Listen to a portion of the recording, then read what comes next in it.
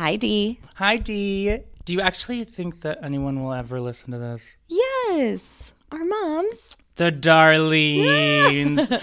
Wait. Do I have to record and you... I'm already recording. Oh. Thanks for letting me know. Oh, sorry. Wait, are you recording the podcast? Yeah. That was a sneak attack. That's why we clapped. Hi, everyone. Welcome to the Forensic Files Duo podcast. I'm Drew, and I am a dancer all the way from New York City, and I am the bright age of 21. Oh, are you now? Yes, I am. Okay. I've had 421 birthdays. I'm Danielle. I also come from a performing background, but I focused more in the acting world. Also, due to survival, I've worn many hats in the professional world. However, right now, the main focus for me is raising my babies. I'm married to a great guy, Blake, and we have two incredible kids at home, Oliver and Holland. The cutest kids ever.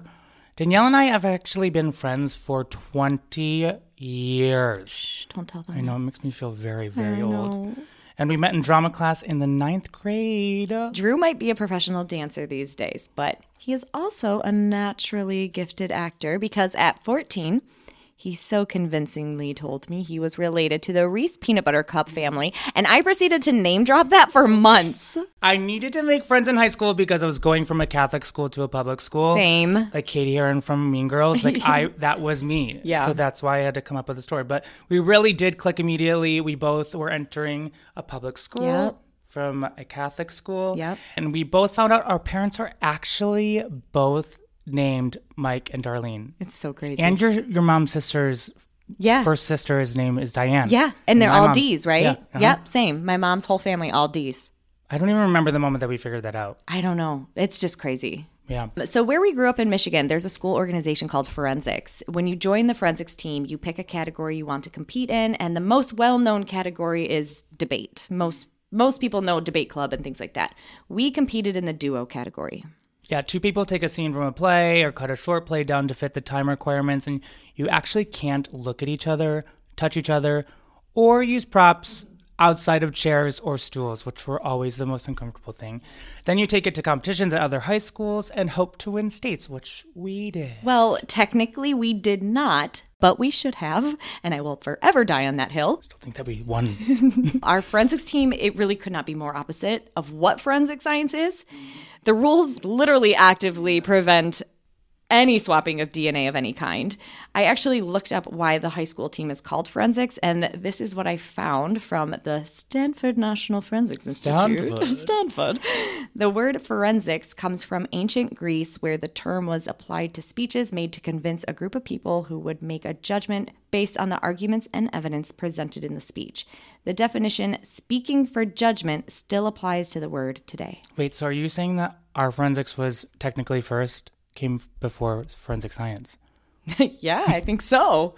Pat yourself on the back. We were the OGs. Speaking for judgment, talk about a full circle moment. We meet again as speaking for people to judge us. Well, if that's the case, we should get to the main event of the podcast. Now, I grew up watching Forensic Files. It is 100% responsible for my interest in true crime. My mom would iron whatever night there was a marathon. And that's what we called binge watching with commercials, if there are any Gen Zs listening. So now I watch, listen, and read about true crime daily. My husband hates it, but you know how football players watch game tapes of the opposing team so they can anticipate and prepare to play against that team? My mom actually took me to a jazz class after I failed football so terribly. I scored a touchdown for the other team. I so badly didn't want to play sports that while attempting to play football, I also decided to fake asthma. And I called an inhaler a puffer. Little did I know my dad was like literally right next to me and he was like, You don't have asthma. You don't have asthma. Oh, well, my acting scene got squashed so fast because stupid me, what do you think? While my dad was coaching football, my dad came over and literally ripped me off that field so fast. He's like, I can't have this. Okay, well, I also have zero personal knowledge of football, but I've seen that in movies, and it's just how I think about listening to true crime podcasts or watching true crime documentaries. But instead of trying to win a football game, I'm just trying to not get murdered. But that's not the case for you, right? Absolutely not. I literally thought we were doing a podcast about recapping X-Files. I'm definitely a true crime baby. I'm coming at this with complete fresh eyes, and I spend my worries on ghosts, demons, and wondering if my apartment is haunted. This is exactly why I think this duo will make for a very interesting podcast. Since we're both coming from different places in our true crime knowledge, I hope you have a little bit more space in there to have some new worries. I don't know. The ghost in my living room is pretty strong. She's taking up a lot of mental capacity, but I will try. My husband, Blake, he is very vocal about his feelings regarding my true crime interest. I mean, he hates how paranoid it makes me. After I learned about what frogging was, I made him check our attic more than once. What's frogging? What's frogging? It's when someone lives Frogger, like the game. No. Frogging is when someone lives in your home without you knowing it. Like in your attic, in your walls, basement, floorboards, etc. What? Yes. You mean to tell me that there can be people living in my house right now and in the attic? Welcome to the world of true crime. If you wish to get off the ride at any time, please hit the red emergency eject button under your seat. Well, I'm freaking glad I made us drinks. But why is it called frogging? I don't know, actually. I did not look that one up. I looked up what forensics means. Do you think frogging, Frogger, like the game? I actually don't know. Frogger. The game, not frogging. But I really like this drink. Now, you should talk about that recipe book. Yeah, so I had this brilliant idea. My grandpa back in the 30s and 40s. I love how you're like, I had this brilliant idea. Yeah, own it. It is brilliant. Good, I mean, yes. It is kind of brilliant because my grandpa owned a bar back in the 30s and 40s in Detroit, and he named it after my grandma and where they had their honeymoon.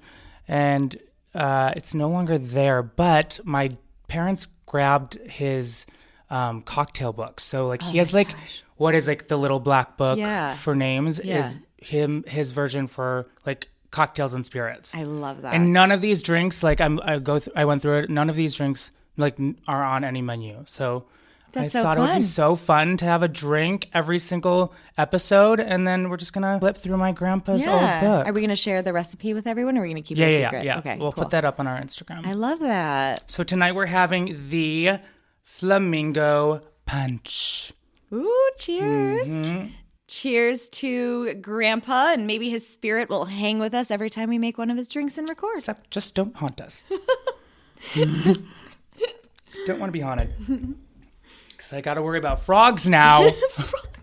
After we recap the episode, Danielle and I will talk about any updates, corrections, or interesting facts we might have learned while doing some of our own research. You will also find us highlighting some problematic moments that did not age well. Absolutely. Now, speaking of problematic, we should probably start your first true crime class. Well, I guess frogging spontaneously took your first true crime class, virginity. Never gonna get over it. Class number 2 is going to be how the media covers true crime. This has been problematic for hundreds of years. We will see this as we progress. The victim will often be a pretty white lady to no fault of the victim's own, but rarely, if ever, is airtime in the media given to victims of minority or disenfranchised communities. And it is still very much a problem. So for thinking of this and the format of Forensic Files, for a case to qualify for the show, it needs to be fully investigated using forensic science to solve the case.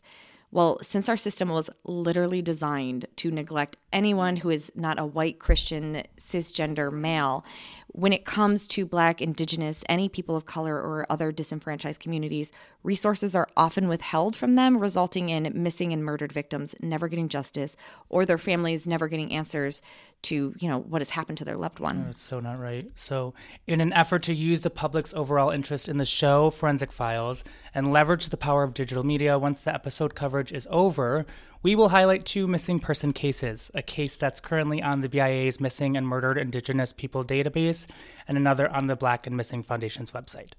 We understand that we will be discussing a lot of sensitive topics, so although we may laugh at times, please remember that we are laughing at ourselves and ourselves only.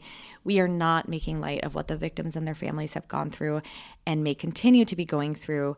And if any corrections come through afterwards, we will most certainly address them. With all that said, let's kick it off. Okay. Today we are reviewing the very first episode of the very first season of Forensic Files. Oh my God. Please tell me you watched the right show. Yes, I did watch the show, but I might forever honestly mix that up. I'm sorry. I got this out. Watch me shine. Episode 1, The Disappearance of Helle. The episode opens in a soft sepia filter, and I wrote down in my notes, work 1996, color effects. It's so dramatic. It is. I love it. We see a reenactment of Helle meeting a private investigator in an old station wagon in a parking lot, and the PI is showing Helle pictures that have that 1980s photo clarity. But regardless of how blurry the photos are, the PI confirms that Helle's husband is having an affair. And it's literally raining cats and dogs, but nonetheless, these reenactment actors are giving the performance of a lifetime. Like, they're acting. Yeah, they're they are. acting. And I think I might actually have the actress's jacket that she wore in the first scene. Like, I think I bought it in a thrift store in Reno. Honestly, you probably do. These reenactment actors have to make money somehow with how they get paid. Isn't that the truth? We do learn shortly after her meeting with the PI, Helle disappears. Then cue the intro with the voice of true crime, Peter Thomas, narrating the show. This is the story of how forensic science solved the puzzle.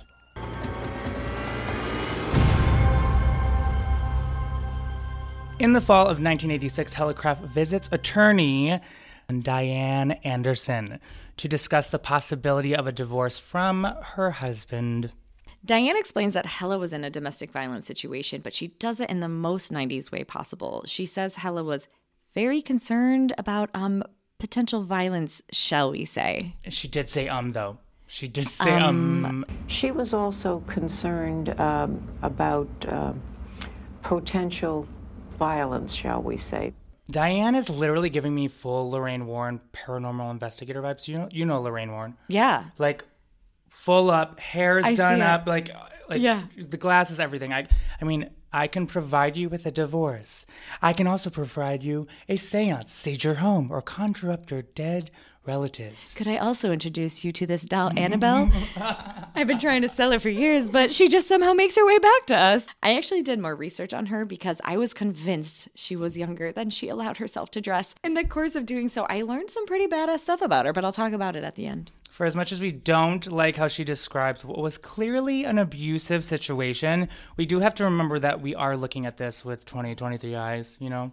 Right. So now we learn more about sweet Helle. She was a 39-year-old Danish flight attendant who was living and raising her babies in Newton, Connecticut. We see a family photo of Helle with a gentle smile and her arms around her children. Then cut to the husband, Richard, who looks miserable. Like, he can't even be bothered to smile for a family photo.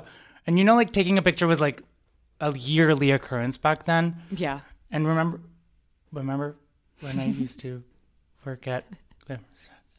Oh my God, yes. I totally forgot you worked at Glamour In case Shots. anyone didn't hear me, I said, I worked at Glamour Shots. Okay. Take me through how you would coach Richard how to take a glamour shot. I am Richard. You need to coach me, and you need to tell everybody, because this is not a visual format, so you need to explain what you are doing. Okay, well, I'm wearing all black today, so that is very much the outfit that That's we the were vibe. required to That's wear the every day. uniform? Okay, the great. uniform. So I would first say, hi, Richard. Welcome to Glamour Shots. Are you so excited today for your photo shoot? Great. So over here, you can see that we have many different items that you can pull from, to express your energy in You had props at Glamour We had props. Oh my God. You just interrupted my scene. Sorry, I just broke the fourth wall. I'm so sorry. I had no idea props Richard's were not supposed to seem interested. He doesn't. He's a murderer. Okay. Sorry. I'm so sorry. I broke character.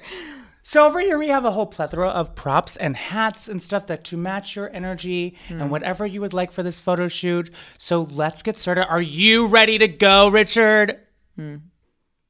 Great. I love that energy. Let's get started. And scene. I did not have that much energy every time, but after I had my Cinnabon, I did. Have you had your Cinnabon? Apparently, Helle suspected the affair and who he was having the affair with, but she did want confirmation. And that's when the private investigator, Keith Mayo, enters the chat. Okay, Keith says it was a typical scenario. Husband never home. husband constantly lying. Was the bar really that low for men? It was a typical scenario of husband is never home, constantly lying about his whereabouts. And she had had enough. Helle is literally not having it. She is not having it. Good. She gets her phone records, identifies one that she doesn't recognize, which leads Keith right to the other woman. And there's a confirmation. Literally. I mean, then Peter, the narrator, takes us back in time to learn about their marriage, and we see what I'm guessing is a photo from the start of their marriage, but they somehow look older. They do, don't they? I thought so too. I had to go back like 3 different times. Is this the case of Benjamin Button? Diane Anderson looks older. Oh my God, she does. Richard smiling really threw me off this time. Oh my God, he is smiling. Yep. You're right. Well, we learned that they met working for the airlines, Helle as a flight attendant for the iconic Pan Am, and Richard as a pilot for Eastern Airlines. You're not going to talk about the photos Forensic Files used to show him at work? Okay. That is crazy. We will post these on our Instagram because although this isn't a visual format, I need y'all to understand how difficult it is to find the words. Let me just say, Dick looks completely trashed with his arms out against the door as if he's holding himself up while the plane is going down. The plane he should be flying. Yes, and they also mentioned that he was a part-time police officer. Those are two different careers, like two completely different. Yeah. I do have more information on what was happening with his airline job at the time of the disappearance. You're a research queen. I know. I go down these rabbit holes. I just have so many questions, and the show does not answer all my questions, so I just research, and then it takes a very long time. And now I'm worried about frogs. You have so much more to learn. Oh, God. Oh, Lord. Well, to absolutely no one's surprise, he is described as very cold, with a very purposeful zoom in on those dead eyes from the family photo earlier. I hate that photo. I know you do. Like, I have nightmares about it. And now I'm going to have nightmares about frogs. I don't like this. This was a really bad thing for me to sign up for. I'm already paranoid about crossing a goddamn road, but now I'm going to be paranoid about frogs. Helle files for divorce and confides in her lawyer and friends on her flight crew that if anything happens to her, don't think it was an accident. If anything ever happens to me, don't think it was an accident. It was an accident, and that's an unusual comment to get from a client. Diane just says this is an unusual comment to get from a client. Unusual comment. No shit, Diane.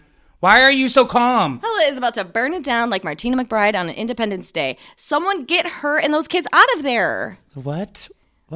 Oh my God, please tell No, me I've you've never seen that. seen it. You have not seen I've that never music seen it. video. That Oh, it's the sign.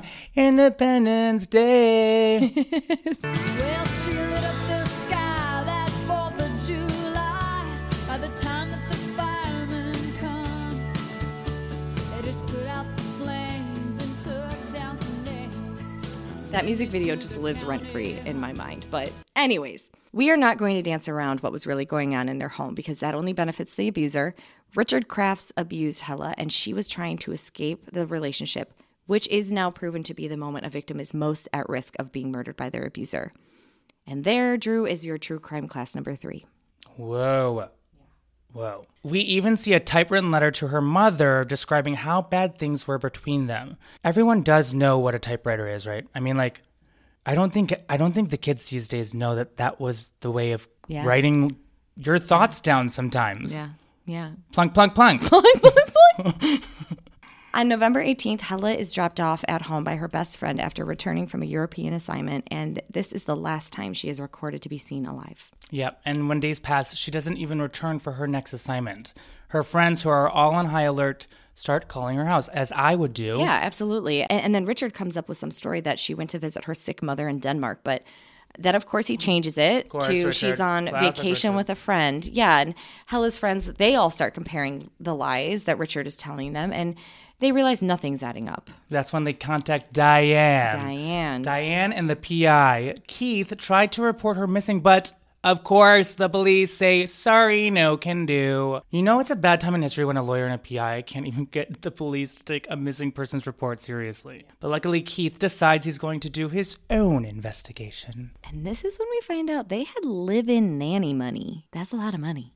Yeah. A live-in nanny? I had to rewatch that part because I was like, who is this woman? Live-in nanny? Like, what is that rate? I know. The nanny talks to Keith and mentions a dark stain that she noticed on the carpet after Helle's disappearance. Please play this audio because the way she describes this stain was just like... And the inside the bedroom door, there was a spot, a black spot? Yeah. How big would you say it was? Half this big. How, about that big? Yeah. Did it look like a stain? It looked like it was stained, but it hadn't been there before. At some point, the police got involved without telling us because they start collecting evidence from the house. The evidence includes new carpet, a large deep freezer missing from the garage, and wait for it, a receipt for a wood chipper rental. Jesus. It literally is all the things in a horror movie. Absolutely. Richard agrees to then take a polygraph test, and these 90s special effects have the reenactment actor glowing like Patrick Swayze in Ghost. I saw something different. I saw literally like Emily Binks, I think that's her name from Hocus Pocus, where she gets the life sucked out of her. Well, after he passes, the police think they have no leads. It is important to note that around this time in the 80s, polygraphs were in the midst of being debunked as admissible or reliable evidence. So it's unclear whether the detectives at the time really considered him cleared or not, just based on a past polygraph test. Connecticut police then call in their secret weapon, forensic expert Dr. Henry Lee. Okay, Drew. True crime class number 4. Whew, let me prepare for this. I have so many classes. Like this is a lot. This one's a lot, and I have to do this up front. Okay. Dr. Henry Lee at this time was the director of the Connecticut State Police Forensics Lab, but at the time of this recording, he's like freshly famous after his testimony in the 1995 O.J. Simpson trial. That's crazy. Yeah. And so that trial was for the murders of Nicole Brown Simpson, his ex-wife, and Ron Goldman, who was simply just there trying to return a pair of glasses that she had left at a restaurant. Yeah. That case launched Lee into the spotlight, and he quickly became one of the world's most respected experts. I have been seeing this man in documentaries for years, so it was a bit of a shock to me here, like to see right at the beginning of his journey in the spotlight. However, I have an update. Yeah, we need to mention it right here because it makes a difference on what we discuss moving forward. Mm-hmm. This past July 2023, a federal court found that Henry Lee fabricated evidence in a 1989 case that sent 2 teens to prison for 30 years for a crime they did not commit. Wait, I did not know that. Yeah. What? Yeah, so we're going to take a quick detour, and for anyone else like Drew that isn't familiar with what happened here, I got this information from apnews.com and ctpublic.org. When Ralph Birch and Sean Henning were put on trial in 1989, jurors heard about an extremely bloody crime scene. The victim, 65-year-old Everett Carr, had been stabbed 27 times, had his throat cut, and suffered 7 blows to the head. Yikes. However, there was no forensic evidence linking Birch and Henning to the crime. No blood was found on their clothes or in their car. The crime scene included hairs and more than 40 fingerprints, but none of them matched the 2 men. And they still got... Yeah, so listen. Prosecutors presented evidence from Lee, and Lee even testified that it was possible for the defendants to avoid getting much blood on them, and most importantly, that there were stains consistent with blood on a towel found in the victim's home.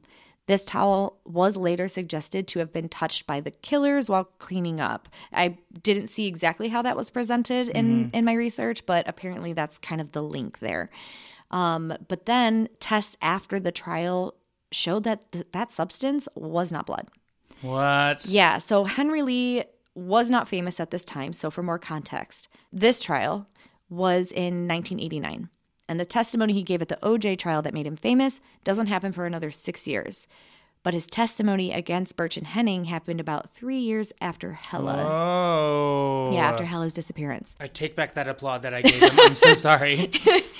Now, look, I have my own opinions about him in regards to what he is motivated by when he's participating in a documentary. But I would have never, ever thought he'd be found guilty of like fabricating evidence. That's huge. Yeah, and now his work in several other cases is now under scrutiny. He is quoted saying, "In my 57-year career, I have investigated over 8,000 cases and never ever was accused of any wrongdoing or for testifying intentionally wrong. And I have no motive nor reason to fabricate evidence. My chemical testing of the towel played no direct role in implicating Mr. Birch or Mr. Henning or anyone else as suspects in the crime. Further, my scientific testimony at their trial included exculpatory evidence such as a negative finding of blood on their clothing that served to exonerate them. Now that contradicts what we know about the trial and how the prosecutors used. Yeah, it's like exactly the opposite of what he was there for and what he was there to do. And he most definitely was a prosecutor's witness to convict these two. I guess they were teens at the time. Now, Connecticut's Attorney General has agreed to a $25.2 million settlement for both Birch and Henning for the 30 years they spent in prison. God. Henry Lee, he's now 84 and an honorary professor at the University of New Haven's Henry C. Lee College. He's working for himself. I know. What? He's like an honorary member of his own college. Or did they just... I don't know. That's unclear. Would you like to work at your own building named after you? I think, yeah. So I don't know. It's probably named after him, for other reasons, and it's not his, but it just seems a little self-indulgent. Self-indulgent. Yeah. I mean, okay, that was a lot of information. Yeah, I know. Just like, take it. It has my head turning a little bit. Yeah, I know. Just take it into consideration while we move forward. And we're going to have to see this man a lot. I know. But, we should definitely move forward. Lee accompanies the police to search the Crafts' home, and he finds 5 itty-bitty bloodstains that you could barely see. Peter tells us that in his soft, comforting voice about a solution that is very hard to pronounce, so I'm not going to do it. Okay, I'll try this one. He uses an orthotolidine solution on the mattress fibers, and when the solution turns blue, it confirms that it is blood. You might as well have just said supercalifragilisticexpialidocious. Peter then just runs through this process like he's listing the ingredients of a goddamn pie. He runs a species test. It's human. He runs an antigen test. It's O positive like Helle's. He does a microscopic analysis. It's circulation blood, not menstruation blood, in case you were wondering. Can science tell the difference between your blood like that, though? Wild, right? I love this next shot of him with a magnifying glass the size of his head. And then Peter's like... Dr. Lee studied the angle and intensity of the blood's impact. He concluded the blood hit the mattress at an angle of 10 degrees, meaning it came from an individual leaning over the bed or kneeling. The blood was moving through the air at medium velocity, consistent with an injury caused by a blunt object. We see a 90s computer-generated reenactment of a woman who is down on her knees, falling forward, her head rubbing against the mattress, explaining the blood smear found on this exact mattress. Okay. Sorry to derail again. Okay, but I will save the main parts of this for the end, but bloodstain pattern analysis like this is also under some scrutiny. But I am not a scientist, so I have nothing else to provide other than that. Take that information and let your brain do with it what it wants. And what it wants to do is let me know that nothing is accurate anymore. Because, now knowing about Henry Lee and the towel from the 1989 case, did you see what he tests next? It's literally the same thing. You're right. Oh, my God, the call towels. Me Sherlock Holmes because I put those two and two together. When you were telling me telling this earlier, I was like, this seems very familiar. That orthotolidine solution is back and shows that the towels have been soaked with what we know is blood. Or have they? But these looked covered in blue. Silly Richard for thinking he could just wash the towels and not think that they were going to throw that blue dye on it. And bam! All the blood on those dirty towels. I did get a chuckle a little bit about how Henry Lee describes the next issue. The next issue, of course, a human body cannot just vanish in the air.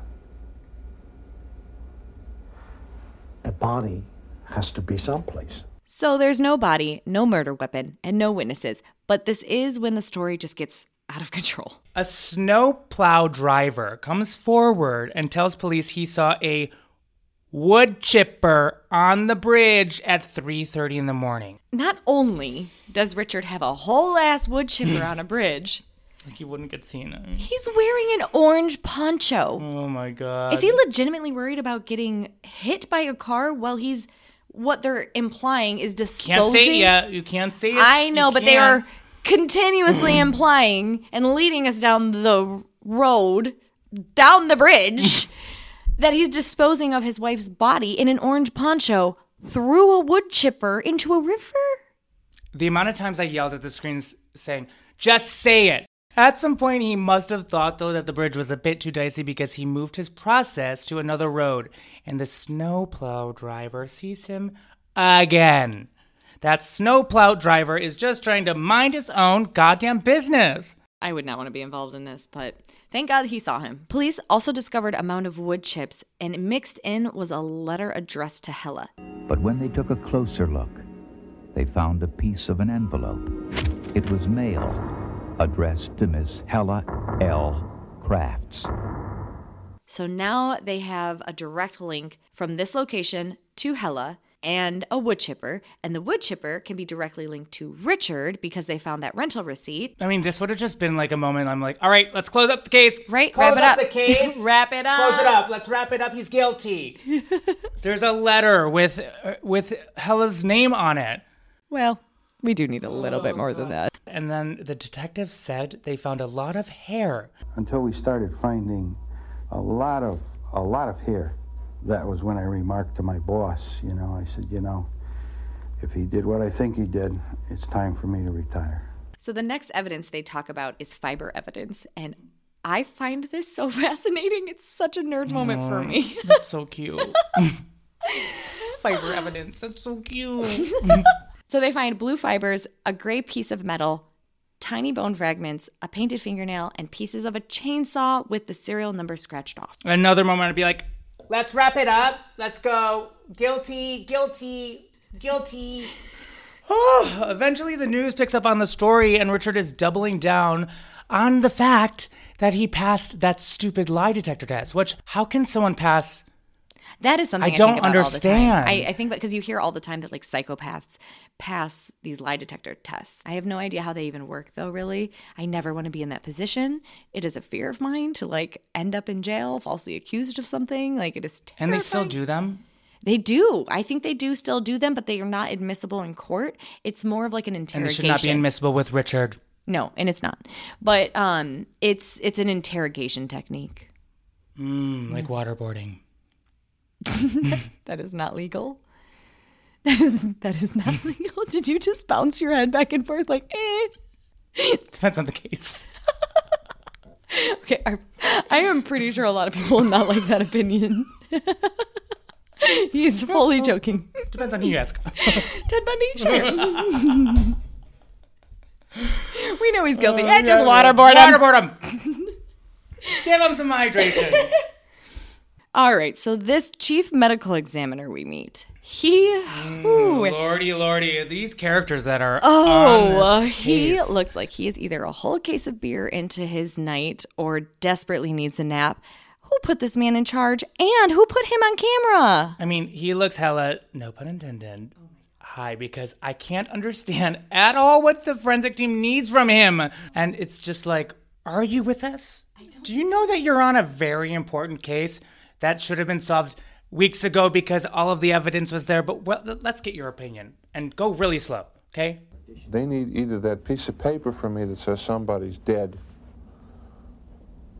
or occasionally a huge pile of evidence to convince them. Well, what they talk about is that without a body, it's very hard to charge someone for murder. And that's actually what makes this case a big deal. Spoiler alert, it becomes the first murder conviction in Connecticut without having the victim's body. Yeah, on the chainsaw was human hair, human tissue, and a minute piece of Danielle's favorite thing, fiber. This blue fiber matches the color of Helle's favorite nightshirt, and the nightshirt fibers match the fibers found at the river. How many more things do we need to know? We are just connecting the dots. So then they do some science stuff to recover the scratched off serial number on the chainsaw. I am not going into detail on this I'm pretty one. sure you did your research on that science stuff that you just tried to play that off. No, I didn't. I actually didn't. I was so burnt out. I was just like, this woman was talking in all these different steps, and I was just like, basically, I get it. Okay, we get the code. We're going to rewind to this moment because I guarantee you in about 2 minutes, you're going to be like, I just did some research. You love my research. Yeah, it is mind-blowing. by using a particular chemical solution that will eat away the upper layers of the metal that have been altered by the water or by some physical attempts to alter the serial number. The science stuff works, and after Peter reads off the entire number, like this was worse than bingo. 5, 9, 2, 1, 6, 1, 6. It was like ASMR for numbers. Oh, it was. Yeah, and he tells us it's, what do you guys think? A match to Richard B. Kreft's warranty card. And we got him. We got him. We got him. Almost. No. Listen. Where's the gavel? Oh. Guilty. I would just be running around saying, guilty. You are never going to be a juror. And maybe that's a good thing. I'm pretty sure that's why I haven't gotten my, what is it called? Your jury duty. Jury duty. Jury duty. I want to go. Yeah, I want to be involved. They're gonna be I want to give me the blue die. Test the blue die. Yeah, but then they're going to be like, do you listen to true crime? Sir, I do a true crime podcast. And I thought it was X-Files. They're like, we can keep him. Keep him. All right, so we are told these poor people in the lab examined every single piece of hair recovered, every 2,660 strands under a microscope. And what they show us is a very old school microscope. Oh my God. And then some random woman's voice says, A lot of the hairs had been cut, but not cut with a scissors. A lot of hair was cut, but not with scissors. No, my God. Oh my God. What were people doing in the 90s? Was it like, let's see if we can act like we just don't care? Well, after they all developed scoliosis from looking into a microscope for hours, they conclude that the hairs are microscopically similar to the hair they examined from Helle's hairbrush. Man, these poor people before DNA testing, looking at the investigation and the tools they had at their disposal in 1986. I mean, no wonder why so many serial killers at that time were never caught. Ooh, but another fun fact. Oh, there we go. Yep. Rewind the tapes. I called this. 1986 is also the year that DNA was first introduced as evidence in the United States criminal court system. Whoa. We are not going to talk about that case, but you can do that research on your own. But just no one's going to, I don't think. Oh, I bet you. Actually, I know nothing about true crime, so I bet you there are people listening to this, if we get anyone to listen to this, that are like screaming what case it is. I was screaming at the OJ one because that was crazy. Yeah. I did look up the case that it was, but I'm not going to spend more time talking about it. Well, let's talk about the nail, because they found the nail at the river that had some red nail polish on it. So a chemist compares the polish to the nail polish found in Helle's nightstand. And guess what, everyone? It's a match. Another piece of evidence that literally is pointing guilty. Mm-hmm. So today they would just try to get the DNA from the nail, right? Yeah, they probably would have just scraped it for her DNA instead of doing the whole paint test. Yeah, they wouldn't have done that. Take me to Home Depot and test the color of the paint. I mean, unless there was no DNA on it. It is interesting how much DNA has completely changed almost every aspect of a criminal investigation. So like the technology we have today is really the only way I'm able to sleep at night. Like between house alarms, cameras, baby monitors. How did anyone not just spontaneously combust from anxiety before these things? Well, maybe they were only worried about ghosts and demons like I was before we started this podcast. I'm really missing those days already. Do we need a safe word? Yeah. I think we do, and I think it's called orthotolidine. Orthotolidine sounds like orthotolidine. Someone get orthotolidine.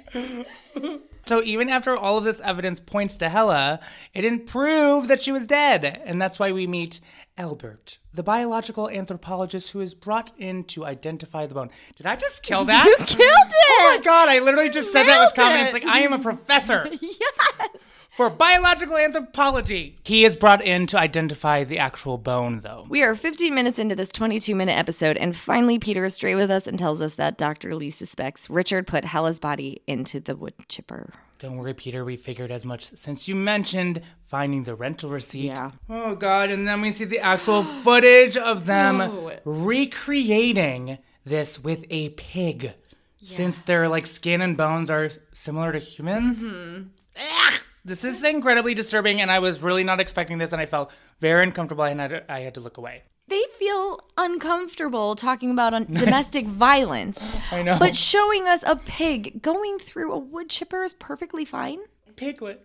Okay, it was not a piglet. It was a big-ass pig. It was a really It big was pig. really- Something you would have like at a pig roast in Hawaii. It was pig. It was It pig. was pig. It was pig. This is not Drew the first time I have seen Henry Lee recreate something using a pig. I have seen him do reenactment murder scenes using pigs. Like What does he have against the pigs? It's because of their skin comparison to humans. So like he wants to know how hard this murder weapon can impact a pig's skin to show compare it to the human's impact marks. I don't know. Something seems... He has a thing against pigs. Maybe he's vegetarian. Wait. No! Don't include that part. I need to. Cut. Don't include that part, please. It was cold. Well, the test wasn't for nothing because they discovered that the wood chipper produced a type of cut that matched the same cutting pattern on the debris found at the river and also on those bone fragments.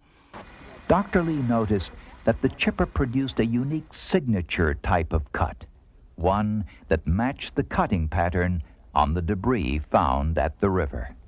Our very tired MD is back to explain that due to the damage to her bones, they don't know if she was dead before she went through the wood chipper, but she definitely was afterwards based on the bones that were identified. And now they have to prove these are her bones. So now we know a human being is dead. The next question is who? Now, remember, this is right at the time that DNA testing was becoming a thing, so it isn't widely available. Right. But if Henry Lee is already the bigwig of forensic science industry, I'd imagine he'd be one of the first to get his hands on this type of testing, right? Well, not yet, because what comes next, it honestly seems like caveman science. This all seems like caveman science. Yeah, when we're looking at it with 2023 eyes, it looks like so much extra steps now that we just have that technology. But we meet Dr. Harper and go through his process.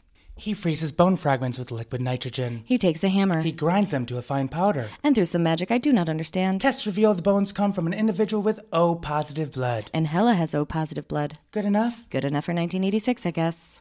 We quickly move on to the gray piece of metal randomly mentioned earlier. They think it's a crown to a tooth.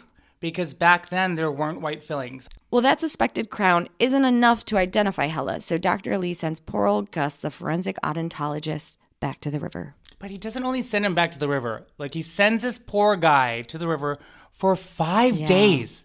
What did Gus do wrong?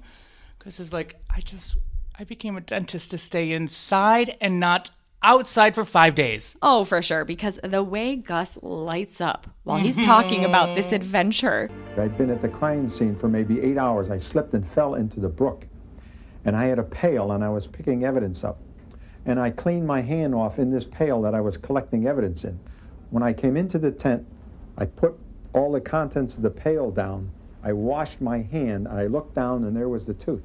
Is it just me, or is the way in which Gus finds Helle's tooth sound a bit suspicious? Yes, I mean, for Gus's sake, I'm going to let him have this one. I mean, the poor guy was literally in the woods for 5 days. I know. I'll let him have it. It's a miracle they found it. Gus is the tooth fairy. I mean, he was able to match her tooth to her dental x-rays, and that was the final match they needed in order to pronounce Helle is actually deceased. Our possibly intoxicated medical examiner comes back to say... And they say, Helle Craft's teeth are in this pile. And they were knocked out of her head violently. And we have a human head going through violent injury in the same pile. So we said, that means Helle Craft is dead. Period. He's passionate now. And then he drops the word, period. Period. I was proud of him. All right, then Peter just wraps it up real quick. Like Richard Kraft's guilty verdict took place the next day, and he was just put away for life. I mean, are you ready for the theory wrap-up? Should we just do it? I'm ready. I think that we should do it. Let's do it. What happened to Helle Crafts? Based on the forensic evidence, a reasonable scenario can be pieced together. Helle is dropped off by her friend around 7 p.m. She puts the kids to bed around 8 p.m. The nanny had the night off. Nanny wasn't expected back home until midnight. Helle puts on her favorite blue night shirt. This explains the blue fibers. She looks through her mail. She stuffs a basic piece of mail into her nightgown. Like one always does. This explains the piece of mail found in the debris. She begins changing sheets. She's rage cleaning around a man who abuses her. Not a chance. But this explains a tiny bloodstain pattern being on the mattress and not on the sheets. Richard's violence against Helle is most likely what caused the sheets to rip off the bed. But no, we can't let women at home learn about the violence happening to them at home. They might take over. Reenactment Richard is now arguing from chair in the corner of the room. Reenactment Helle is yelling, why don't you just get out? Reenactment Richard says, no, you get out. Reenactment Helle says, no, you get out. Production decides, let's show a fake fight. Because a real abusive relationship would be too uncomfy. Richard grabs a police flashlight. He hits Helle multiple times over the head. And now we see the details of the murder. And the way he gets rid of her body. Now I'm actually uncomfy. It is totally unnecessary and problematic. They will play out all these scenes but not give light to any domestic violence. It doesn't make sense. I think we're done with this episode. I agree.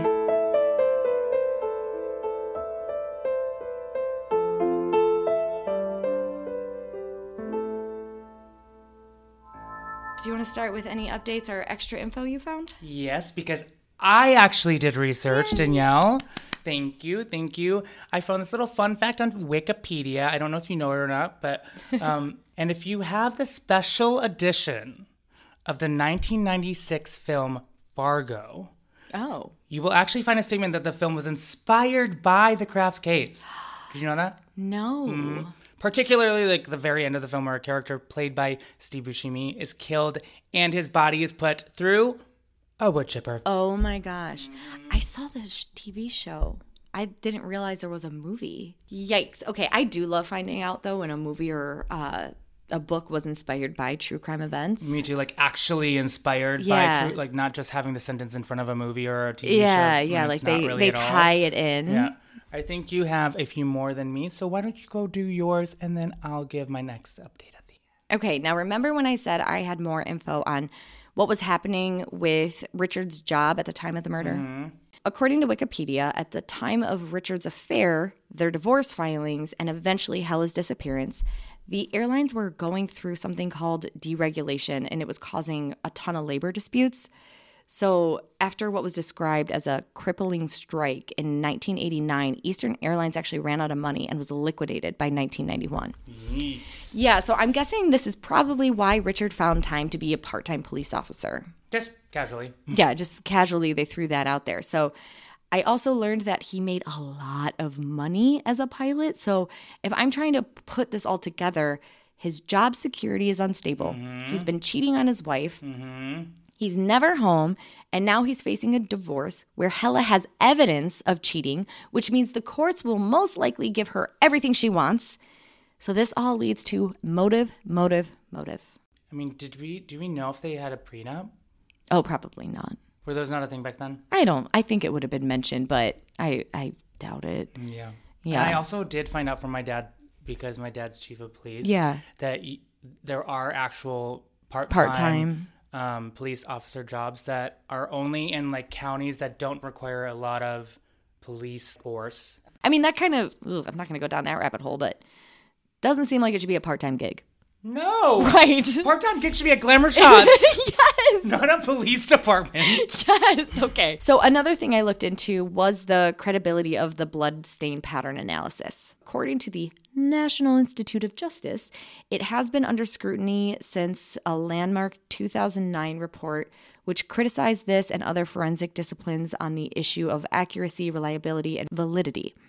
In one of the first large error rate studies, they found that on average, about 11% of the time, the analysis conclusions were wrong. And apparently, those error rates found in the study are higher than other forensic disciplines. Again, not a scientist. I am simply a messenger.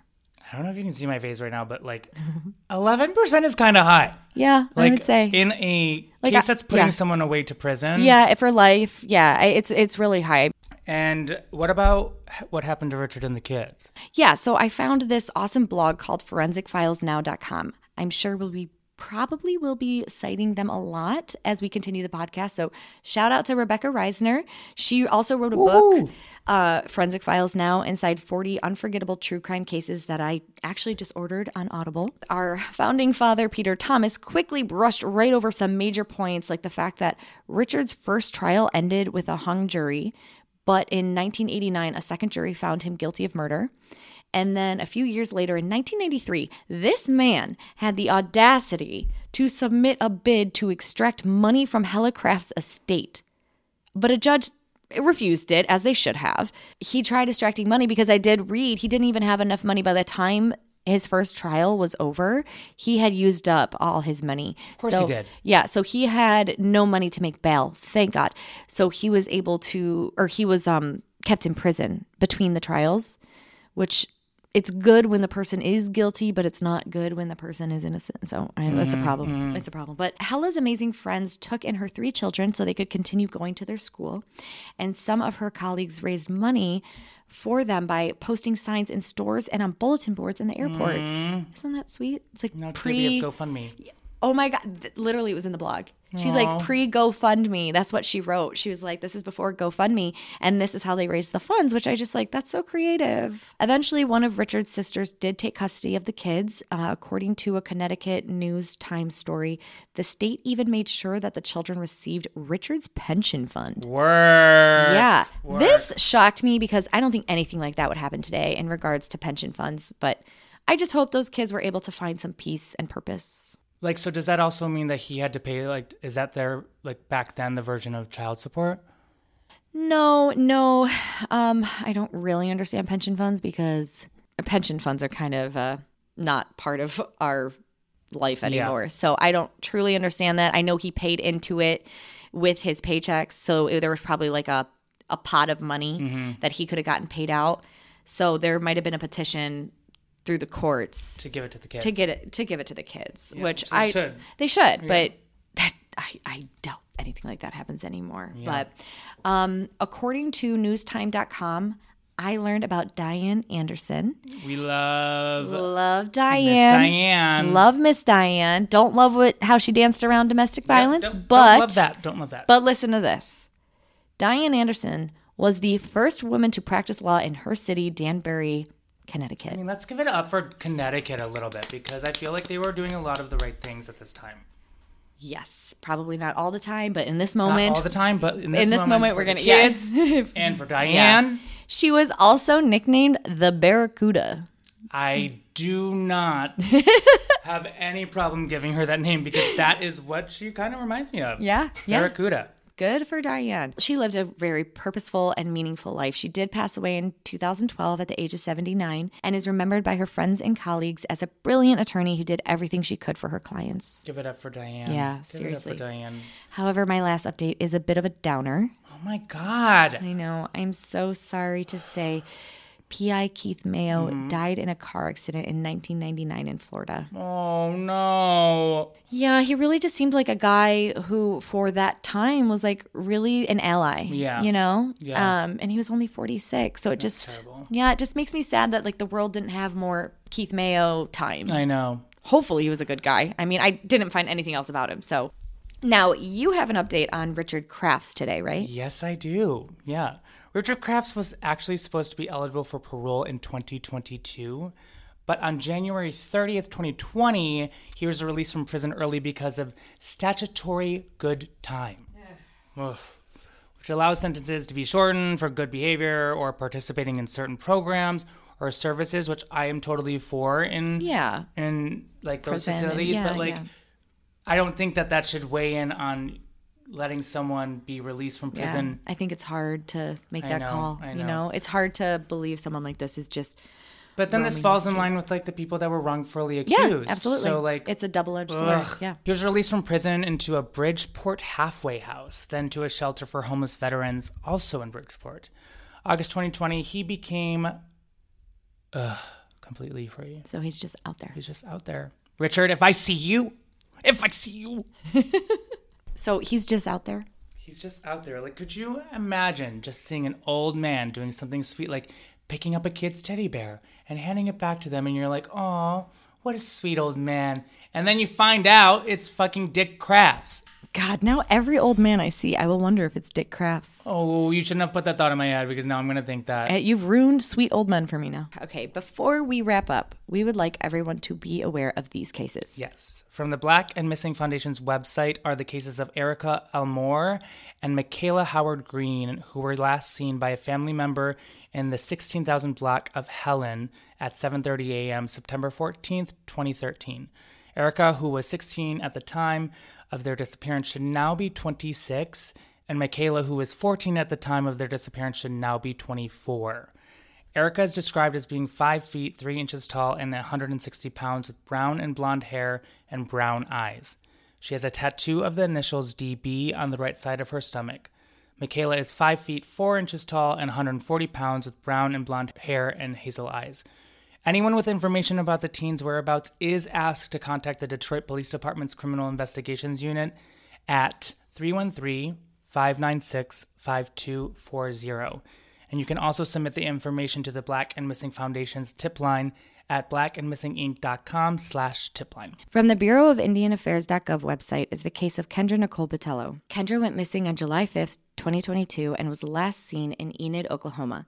The Enid Police Department and BIA OJS Missing and Murdered Unit is seeking your assistance for any information regarding the whereabouts of Kendra Nicole Botello.